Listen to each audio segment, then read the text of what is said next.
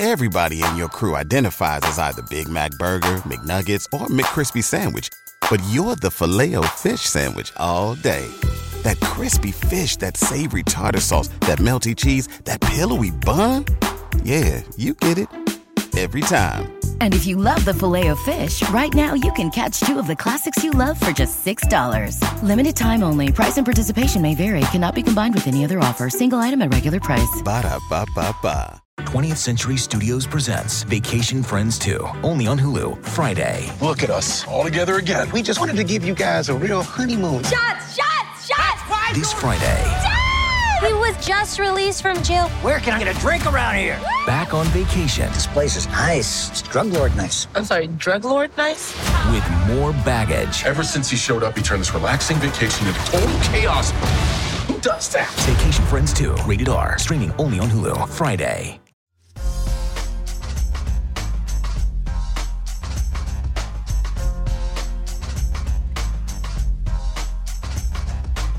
Were you as surprised as I was at how wide of a margin it was at the end of this game today? Yes. Yeah. I thought that, I think I said it in the last podcast, that the Mavericks just beat the Suns in Game 7 in Phoenix. You know, I thought that they would have this mindset that like, oh, we did that, we can do anything we want to do. And the Warriors came out and just didn't allow that to happen. I kind of wonder, because this can sometimes happen in series like this, because like we talked about it, right? The Mavs are the younger team and the team with players who haven't yet been here at this stage. But at the same time, they lost the first game of both of their other series and had to come back. They lost because they've been on the road, right? For every series, they start out on the road. They lost the first two games in Phoenix, and then against the Jazz, they split in Utah, 1-1. And so I'm not super surprised that they came out cold. Warriors, the veteran team, should have held court 100%. But I'm trying to think if anything is different out of this game than in the other two series, because you can't get any more down than 2-0 in Phoenix, and yet they still came back. So as a Warriors fan, I'm just trying to look at this in perspective and go, okay, it's just one game, but was there anything in this game that made you think that this was a bigger message than the other two series is when they lost game one? No, that's a great question. It's because I was kind of on the Mavs hype where it was almost sounding like I was a Mavs fan, which I'm not. But yeah, I don't want to like completely count this game and say that, look at this game and be like, okay, the Warriors are going to win in 4. I still don't think that's going to happen. But I also thought that this was going to 7. And I feel like you kind of can look at this game and maybe say, okay, maybe in the 5 to 6 range. I would probably still stay on that 6 to 7 side. But, you know, like you said, the Mavericks split it in Utah for their first series, and then the second series, which just finished, was they lost both in Phoenix, and then they go on to win both in Dallas. I just don't think that. I think we mentioned it as well that the Dallas can have some stinkers when it comes from the shooting, and you could tell in like that first half that they were shooting really poorly, wide open, you know. And from yesterday's game, the Celtics were shooting like 59% by half, and the Heat weren't shooting that well. And I was like, that's not sustainable. You know, I didn't think that Mavs shooting this bad was sustainable either. I thought that it would change a little bit in the second half, and it might have a little bit, but it still didn't really matter. I think what you can look at it though is I think home at Chase Center, even though it is new, even though we criticize it, there is something different about that core being there, all those fans being there. Draymond especially plays to the crowd unlike any other player. Obviously Steph does it more like a silent way, but obviously when he makes threes, that's when the crowd goes the most nuts. But I think home at Chase Center, compared to the teams that are left, maybe like Chase, Miami, and then TD Garden. Maybe still have that. I don't want, like, this is a statement game by the Warriors, but if you sort of reflect and you look back on teams, the Warriors are the best. The Warriors have the highest record of any team left And if they went all the way to the finals, they'd have home court advantage throughout the rest of the way. Which does that make sense to you? It's kind of crazy, right? Like, because they're tied. They have a tied record with the Heat, but because they have the head-to-head matchup, they get the home court. But the Heat were the 1 seed. Like, it makes sense, but it kind of feels weird that a 3 seed would get home court advantage over a 1 seed. So I guess my point is as a Warriors fan, I don't want to get too high. I'm very happy that they took care of business and took game 1. It was very sort of a professional Warriors victory, right? They just took care of business. They put on their hard hats and they outplayed a team who's never been this far before. Your point about, does this sort of feel like, we're talking Warriors in 7. Does it now feel like Warriors in 6? I mean, I hope so. As a fan, I hope so, but I don't want to get out in front of that yet, because what we talked about on our preview yesterday, which I thought, a lot of the things that we talked about sort of played out on the court, and the stuff that we talked about that didn't play out on the court, I forgot all of those things. But if you're watching it with some of these schemes in mind, like we talked about the blitzing, right? Steph's going to get blitzed. What are they going to do? And I really loved it when Draymond was the guy who got that pass and sort of was at the top of the key and had the 2 Dallas defenders behind him. And so now you're playing 4-on-3 and Steph is, running a wide receiver route. I liked that look. Poole's handle is tremendous because he can wiggle his way out of softer traps. And Dallas, I don't know if this was tiredness. It could have been tiredness because they just went 7 games. But that blitzing, it was a little soft sometimes. And it was a little bit of like hedging, like, oh, I'm in no man's land. And Steph was like, okay, I'm going to attack. When you guys aren't aggressive with your trap, I'm going to the bucket. And he did that a couple different times, which I thought was great. So some of this, I think, is maybe just Dallas being tired. Some of it is, they sort of have to get their reps in here. And the Warriors are a professional team. They had the right game plan. So I don't want to get ahead of myself, but I do want to celebrate this win as a Warriors fan, because I thought it was a very impressive win. And they kind of just smacked them. And that's what they needed to do. But we'll see what happens Friday, because, Jason Kidd is going to have some, he's going to figure some things out. He was so just like, man, I wish I could still play right now on the bench. He was like, I know in his head, he was just thinking like, there's so many things I could be doing right now. Why I got to be coaching? But tremendous stuff. Okay. So let's talk about, we have our 3 points here. I'm going to share a comment here from our favorite, one of our favorites, Robert Ramos. He says, fun win. Looney was excellent. Q1, getting the offensive boards, had some nice putbacks, and also played great D, set the tone early. We are definitely going to talk about Loon in this, but the other person we're going to talk about in sort of the same way that Robert just made this comment, somebody else who set the tone is two-way Wiggs. Wiggins picks Doncic up half court and sometimes almost full court. And that wasn't to say like, I got this dude. Some of it was to say that, I think, but more so it was like, we're going to make this guy work. Like, that's this guy is not going to get just, walk it up the court, don't have to worry about it. Set, Luka, as he brings the ball up the court, he's sort of setting things up, right? He's looking at the geometry and going, okay, here's what we're going to do. But when Wiggins is making him back him down, he doesn't have that same vision. So I thought that was tremendous.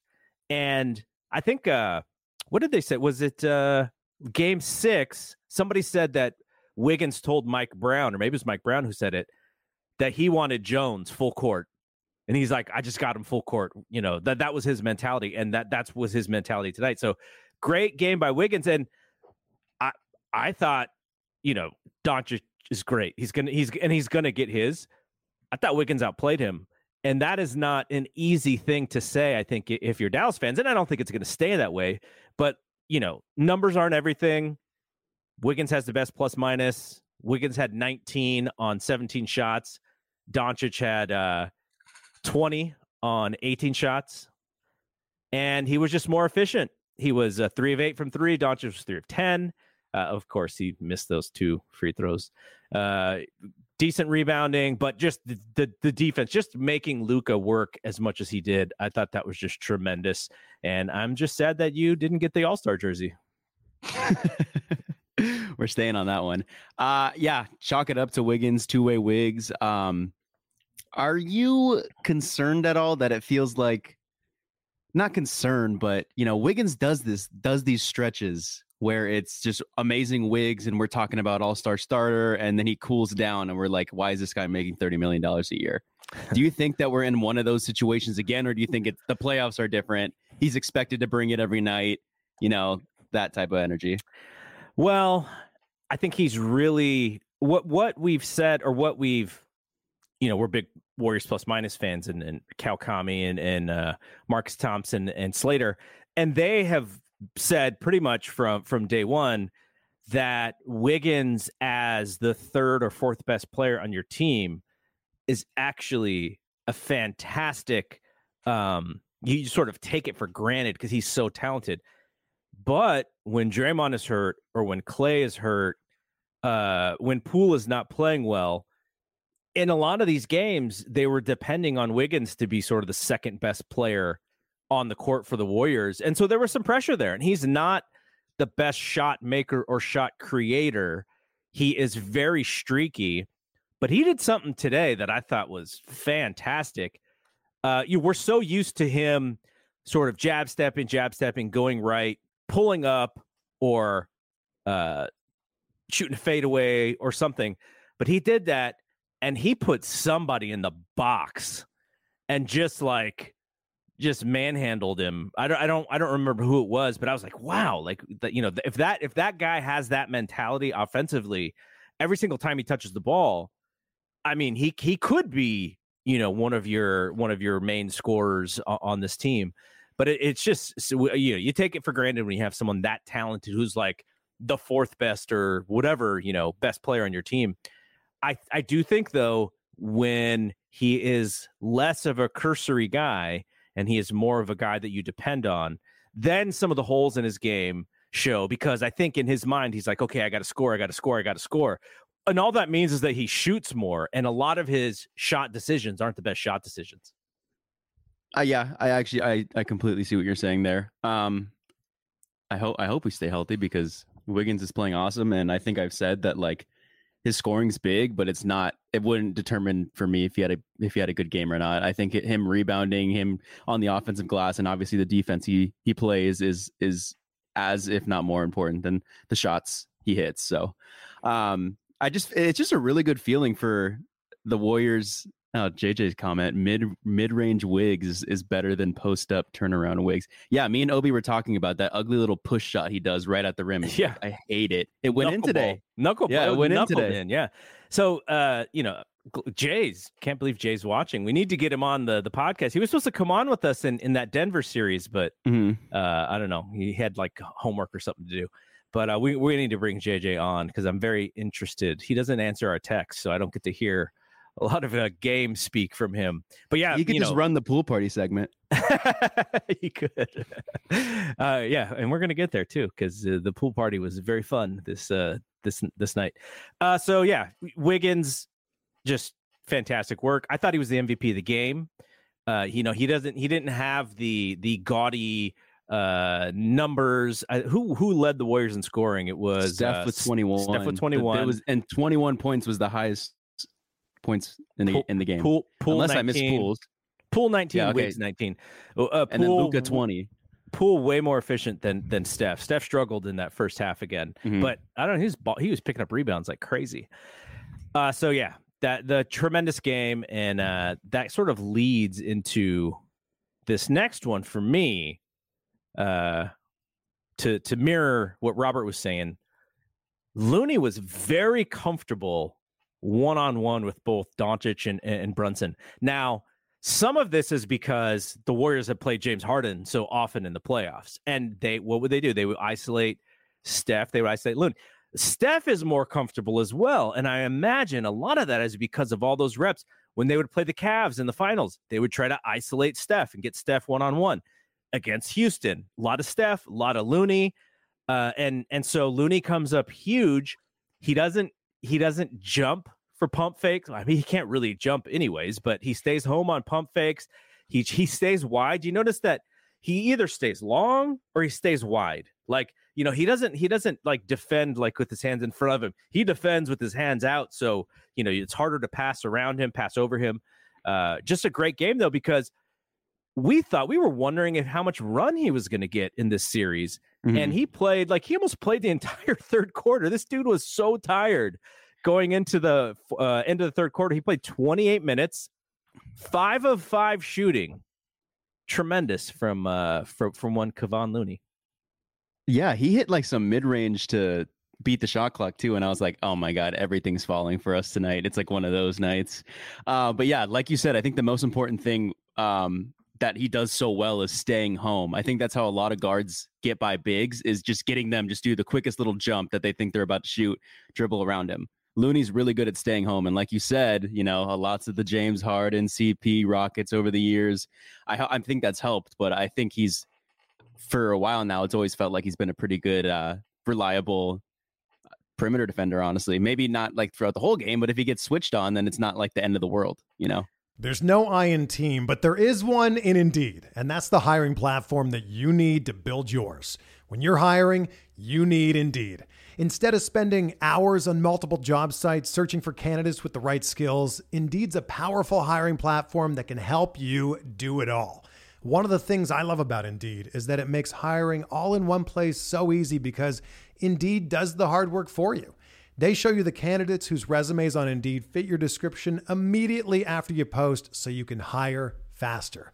Join more than 3 million businesses worldwide that use Indeed to hire great talent fast. Start hiring now with a $75 sponsored job credit to upgrade your job post at Indeed.com/Blue Wire Sports. Offer good for a limited time. Claim your $75 credit now at Indeed.com/Blue Wire Sports. That's Indeed.com/Blue Wire Sports, and support the show by saying that you heard it on this podcast. Indeed.com/Blue Wire Sports. Terms and conditions apply. Need to hire? You need Indeed. NFL Sunday Ticket is now on YouTube and YouTube TV, which means that it just got easier to be an NFL fan, even if you live far away.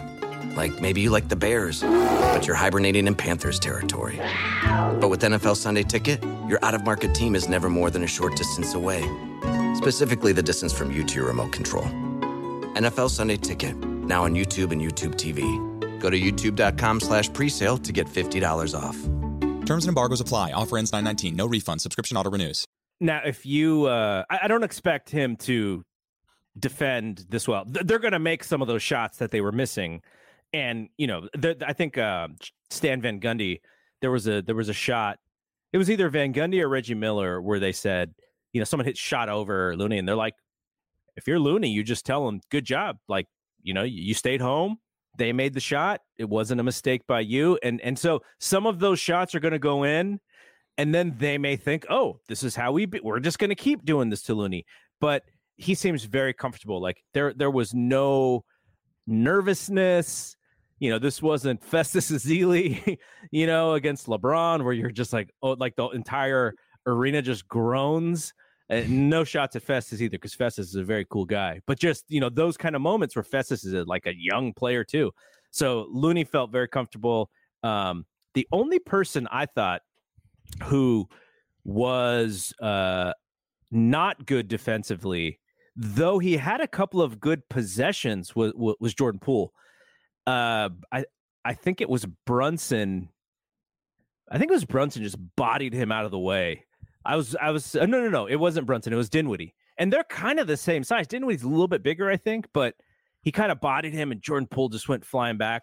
But there was a possession that I thought he played excellent defense, and he got called for a cheap foul. That was the Brunson one. That's the Jordan. I was like, okay, you're fighting there. Like, I'm fine with that obviously as a fan, not a coach, not his coach, but I was like, I can live with that as a fan watching his effort there.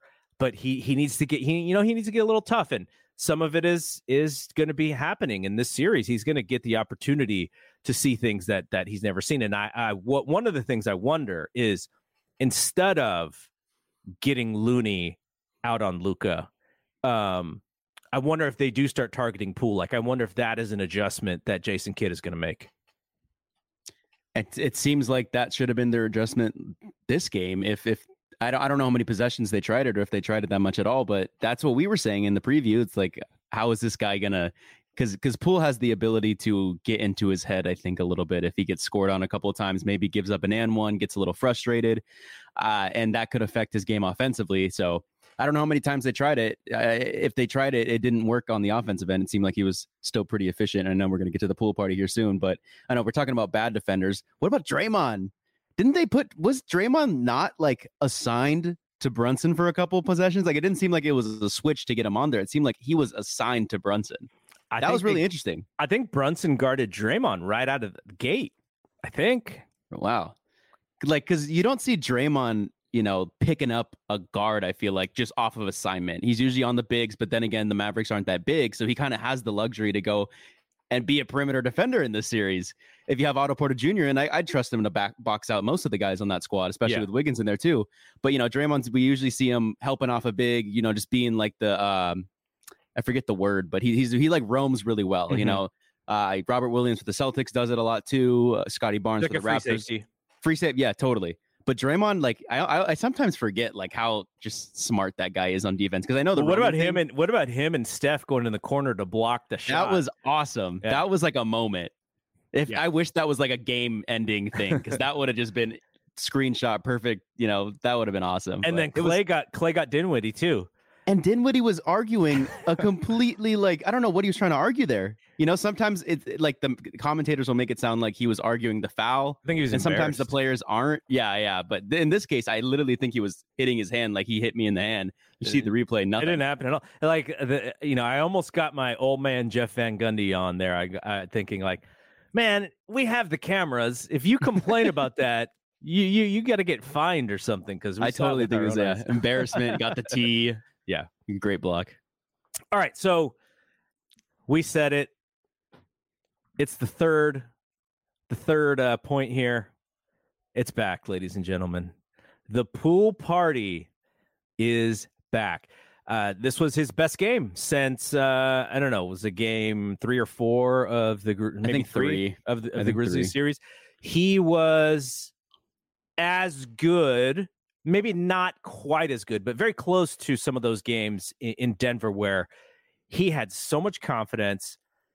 He was very slippery.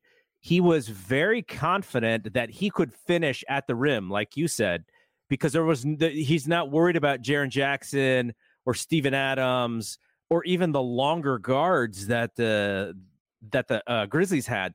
He was like, who's going to stop me when I go to the rim? I do think that, they do have some guys, if they do make some adjustments, like Finney Smith and Bullock, for whatever reason, that the Warriors had those guys kind of in interesting places. But Poole had the great finish with the scoop. It was like it was like a under the rim, under the arm, like full scoop. He had another finish on the other side of the rim with his right hand. Just tremendous stuff. And with Steph going to the bucket hard, with Poole going to the bucket hard, even Clay with back cuts, they don't have anybody to block those shots. And I don't even think they try. They're just so worried about the perimeter that they just kind of give up those moments because they just expect the other team to not be able to make those passes like the Warriors can. So I think that's another thing for Kidd in his adjustments is, they got to be a little bit more strategic on those blitzes, because the Warriors showed tonight that, that it's going to be tough in some instances, but they also have an offense that moves, and these guys can move without the basketball. I think Poole completely, like, don't get me wrong, I think he can take most defenders off on that first step. Marcus always says it, that like ridiculous quick first step he has, but I think he especially takes advantage of like guys who are tired. He's like, okay, yeah, this is cookies. And but especially with Poole, it's like you think as a defender, because I'm more of a defensive like oriented basketball player when I still play these days. And for me, I'm watching Poole and I'm like, okay, like the defender's staying with him. And right when you think like it's over, it's like, okay, I did my job. I'm going to force him into a tough shot. He just does another like crazy pivot that gives him a good look, or does another step back. And it's like, this guy's just got a bag full of tricks, man. He is just very hard to stop. How did he hold his pivot foot on that deep shot near the end of the shot clock? I think it was maybe near the end of the quarter. Was that the third quarter buzzer beater? Yeah. Was that a travel? It looked like a travel. I thought it was a travel. I was like, those how did he keep his pivot sometimes. foot? Yeah, those confuse me. But I think he was under Kleber. I think Kleber jumped. I think it was Bertans. Oh, it was a Bertans, and he went under. I think it was. And it was a great play. Yeah, I don't know. But Kleber had nothing tonight for the Warriors. They really marginalized him. It's another thing that I think Jason Kidd has to sort of figure out how to get him going, because he is such an igniter for that offense. When he makes threes, they're just like everyone can make threes if even your five can make threes. But the Warriors put him in position of where he had to play defense. And I know the Dallas beat writer said that he can actually get out there and he can actually guard the perimeter a little bit, but I don't know if he could guard those cuts, because they were cutting and they were moving and he was out of position and he's trying to stay tall, but he's, he couldn't stay home enough to block. Like it was almost like there's this big tall guy right in the middle, and we absolutely do not care that he's in the middle. We're just going to attack him.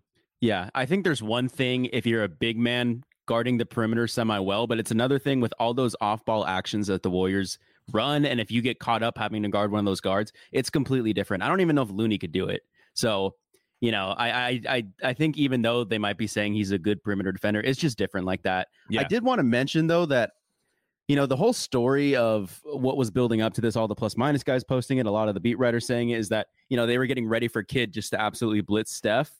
And it looked like he did in the beginning. Yeah. Steph was, hitting Draymond, who would find Wiggins, or Steph was going straight to Wiggins. So that was kind of my point, was like, we need to 2020 Steph had to do everything by himself. Yeah. But this year's Steph, we have perimeter shooters, right? Like, we have to make them pay for that. And we did. And it seemed like they kind of went away and they did the one-on-one, and it's like, okay, well, Steph's going to cook you then. Steph one-on-one, I trust more than almost any player in the league, right? So I'm just wondering what the defensive change could be. Maybe you hope that the Warriors have an off shooting night, but I don't think that's like a good strategy going into a must-win playoff game, you know, just betting on someone to have an off shooting night. So maybe it's like what I thought was when the Warriors were guarding Luka, when they were doing man and Luka would like quickly get Steph on him, Steph would like really like do a quick hard show and then run back to his guy. So I'm wondering if it's maybe something like that. But then again, I don't know. Steph's been running this exact play for the past 2 years straight, probably for way more than that. But I think I started to notice a lot more of like when he didn't have help, how this stuff was going. And, you know, even if you do a hard show, I imagine Steph could just float it over you. But, you know, what's interesting is that because you wouldn't consider Luka fast, they're not really that worried if he gets a step on them because they can catch up. And it brings whoever's in the middle steps into him and makes him make a decision. And if he's not decisive, the trail defender catches up to him, and it's a double team that he couldn't get out of. I thought that was very interesting, the way that they defended him there. And a lot of that was Looney reading and stepping up, Draymond reading and stepping up. And they were forcing him to make a decision, a split second before he wanted to. Like, how many times did he jump in the air like he was going to shoot and then throw it out to a 3-point shooter? He did that a lot. So that told me that they made him make a decision, like just that little tiny second before he wanted to. Now, I could also tell that he was sort of trying to figure things out. And I would imagine that, he's going to have an answer for that, right? He's going to hedge or maybe pull out and then make the big man either come out a little bit more or stay home. And then it's like the no man's land, like Steph had. Then he can hit that little fadeaway mid-range. So there's going to be lots of that. I'm very interested to see in game 2 how he makes adjustments, because he was all out of sorts today. And when he did not start fast, he was looking to pass. And when he was passing, that meant he was not getting the ball back, because then Brunson's going one-on-one. And that was kind of how their offense worked. You remember how I said last podcast, how I feel like I've never seen the Warriors in the regular season matchups throughout the years, like force him into a shot that I thought he was uncomfortable taking. Like, even if he misses it, I always thought that the Warriors, didn't push him into an uncomfortable shot. He just like maybe a little bit, but he missed it. Today, I felt like he was like uncomfortable. Yeah. And I think that's, we can say that like, oh, maybe we don't completely like look at this game and project it for the rest of the series. But I will be confident in saying that if Luka doesn't have a great game in game 2, I expect him to be fantastic. Like, I want to say right now over under 40 points. But if he doesn't, and if he replicates game 1, I feel like then you could start saying like, okay, maybe this might be 5 or 6. But I think here, yeah. What do you think? No. What I was thinking of was the BAM on Instagram. You guys had some polls. Steph 27.5, Luka 32.5. And before the game started, I picked over on both. Me too. And they were way under on both. So the game was a lot different than I thought it was going to be. And in order for the Mavs to win, I do think Luka needs to be upwards of 32, 35 and higher, because if he's not scoring, I'm not sure who else is scoring. Brunson's going to get his, but if it's, if Bullock, if you're relying on Bullock and Finney-Smith to make threes, because that's essentially what their jobs are, is to kind of hit corner and wing threes. I'm not sure who else was scoring. Off the bench, it's obviously Dinwiddie, and he had 17 off the bench. He was their best 3-point shooter. But Bertans, Kleba, Nicotina, who else? Josh Green. I mean, he was like the 10th or 7th. He got like the Kuminga run. Yeah. So I don't know. Did you know Marquise Chris is on this team? I didn't. Yeah, I did. Because remember, I don't know if you remember, but the 2019-2020 season, when everyone was out, they had a game against the Mavericks, and Marquise Chris just absolutely went and checked Luka and threw him into like the camera people taking photos. And then it was funny because they teamed up and they seem like they're pretty good buddies now. By the way, Mark Nobita, he loves the pool party. Doesn't like it when Poole doesn't play confident. But good job with that for Poole. And he needs to figure out how to play through some of that stuff. I don't want to see him passive, because a passive Poole is not the greatest Poole. Okay, so if you are Jason Kidd, what is one thing that you saw that you might change up? I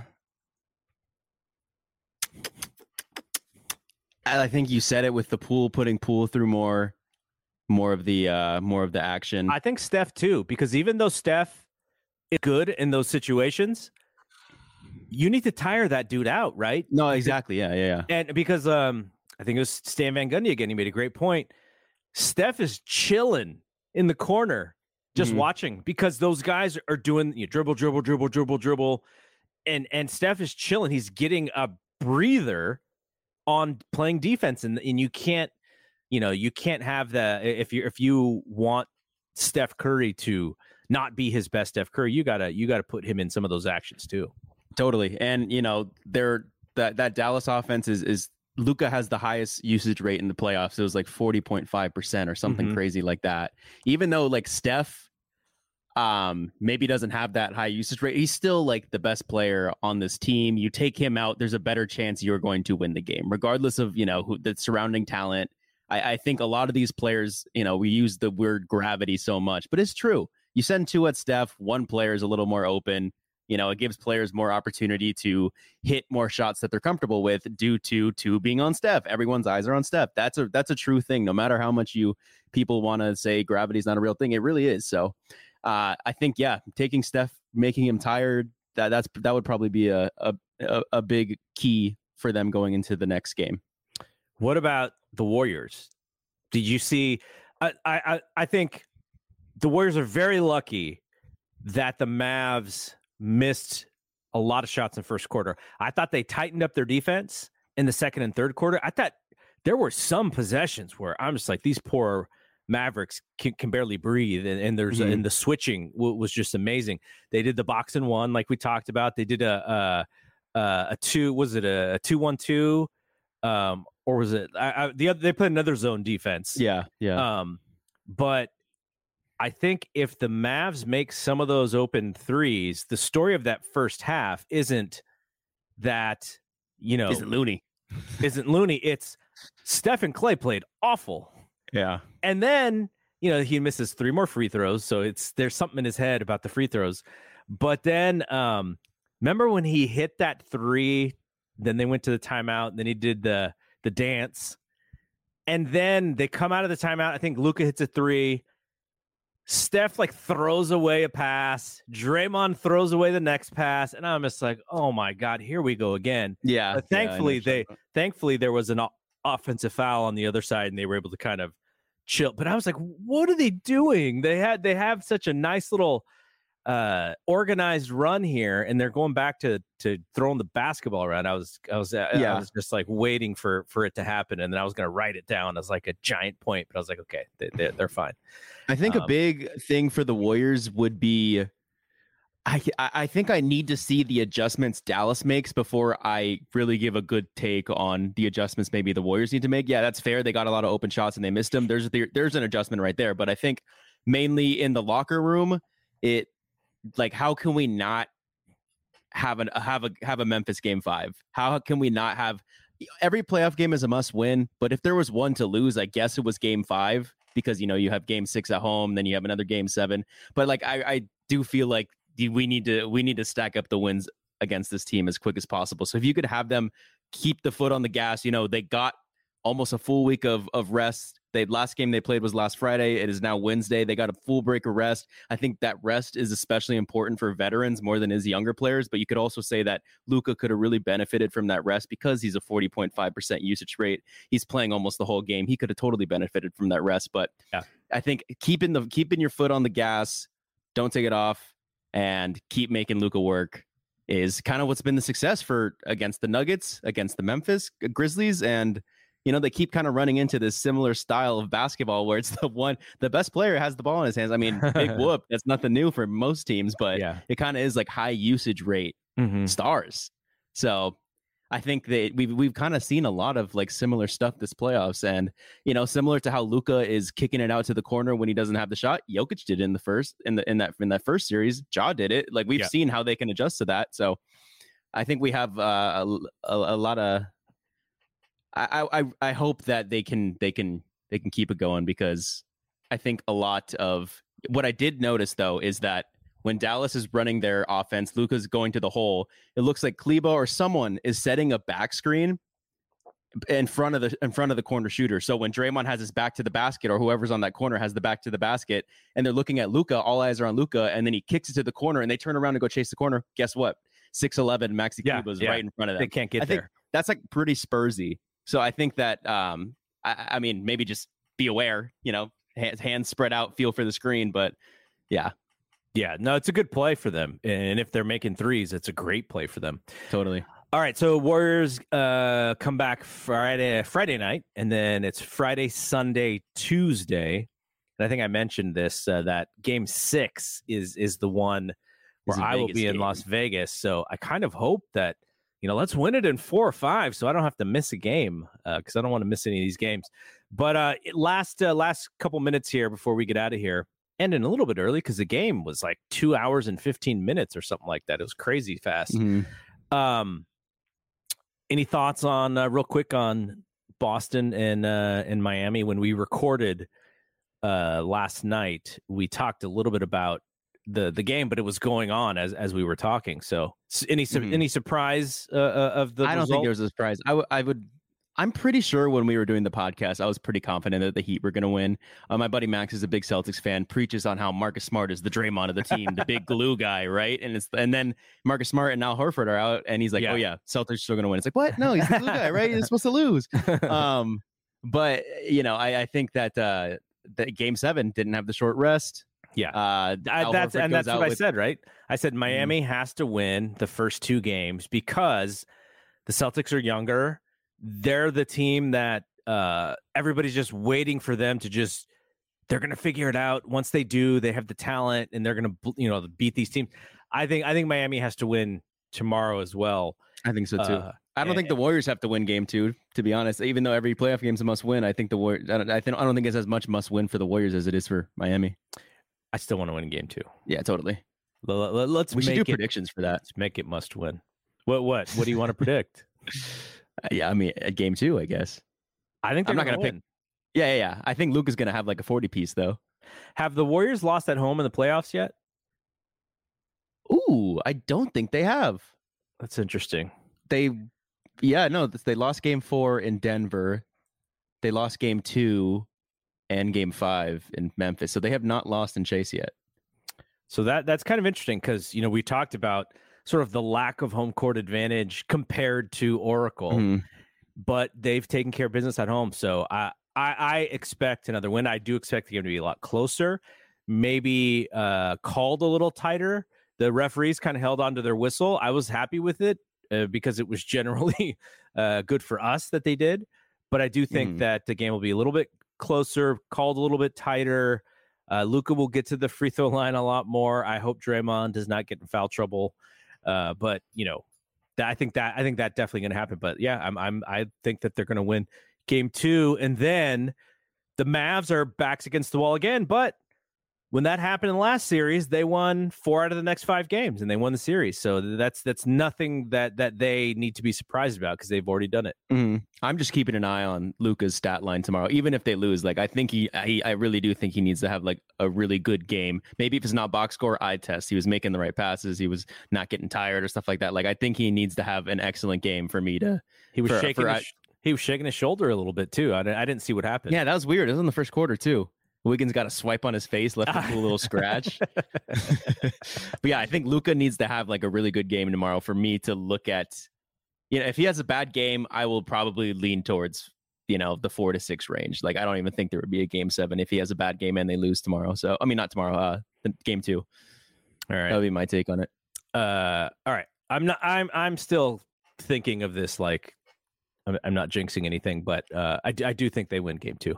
Okay, so follow at the BAM Pods on Twitter and at the BAM Pod on Instagram, and you can subscribe to the podcast 3 shows every week in whatever podcast app that you have. Also, you guys do the Instagram Reels and the TikTok stuff, which is pretty cool. You guys got some good videos. And I did one for the BSPN show's Instagram account called the 49ers News Minute. So we're testing out some stuff on the BSPN show's accounts on Twitter and Instagram. It's cross-posted everywhere. So it was kind of fun to just see what we could. I forgot to put. I had some news music in the background, and I forgot to put it on. But for the next one, I'll put it on. But other than that, yeah, we're going to end this early because the game ended early. So no need to talk about a game that took 2 hours any more than we did. So we'll be back Friday night. Unless, wait, are you even going to be able to be back Friday night? I hope so. Because you're moving this weekend. Yeah, I know. I think so. I think I will be home. Well, we'll see about Sunday because you may not have all of your equipment set up. Yeah, by Sunday. That one's probably more of like I don't know than a Friday. Friday should be good. All right, so but we'll check in and we'll see if you are not available. Maybe I can get Ben Cruz on one of those days. But okay, so we'll be back sometime this weekend with another episode of the Death Lineup. If you are listening on podcast, make sure you rate 5 stars. We had a Thompson to Clark show early this week. I talked to Zach Hernandez, and they have some content. We haven't put a Red and Gold Standard podcast up in the feed in a little bit because they've been doing some like questioner heavy stuff on their YouTube streams, and it doesn't really sound great when you're just talking to viewers and such. So, but they're going to have something, and we may have some other 49ers stuff as we get closer to the season. I'm thinking about doing some live stream 49ers stuff as well on all our social accounts. So, all right. We'll see you this weekend. For Bry, I am Double G. We'll see you when we see you. Peace out. This is BJ Kissel from KC Sports Network. In case you didn't know, the show you are listening to right now, as well as our shows, are a part of the Blue Wire Podcast Network. Blue Wire was founded in 2018 on the concept that independent podcasts would be more successful if they worked together. It's something we've actually done locally with our network in Kansas City as well. We're all stronger together. Today, Blue Wire has grown to feature 300 shows led by former athletes, media professionals, and passionate fans. Over the past few years, Blue Wire has privately raised more than $10 million to expand their team, podcast network, and business operations. Now, they are raising another round on WeFunder. WeFunder is a crowdfunding service that connects startups with investors. It's a cool platform that gives everyone the opportunity to be a part of a growing startup. You can invest for as little as $100. In other words, you don't have to be a millionaire to invest in cool companies on WeFunder. Blue Wire is raising money to expand their sales team and improve operations, which will in turn help this show continue to grow. If you would like to be a part of the Blue Wire investment round or want to find out more information, go to wefunder.com/bluewire. Everybody in your crew identifies as either Big Mac Burger, McNuggets, or McCrispy Sandwich. But you're the Filet-O-Fish Sandwich all day. That crispy fish, that savory tartar sauce, that melty cheese, that pillowy bun. Yeah, you get it. Every time. And if you love the Filet-O-Fish, right now you can catch two of the classics you love for just $6. Limited time only. Price and participation may vary. Cannot be combined with any other offer. Single item at regular price. Ba-da-ba-ba-ba.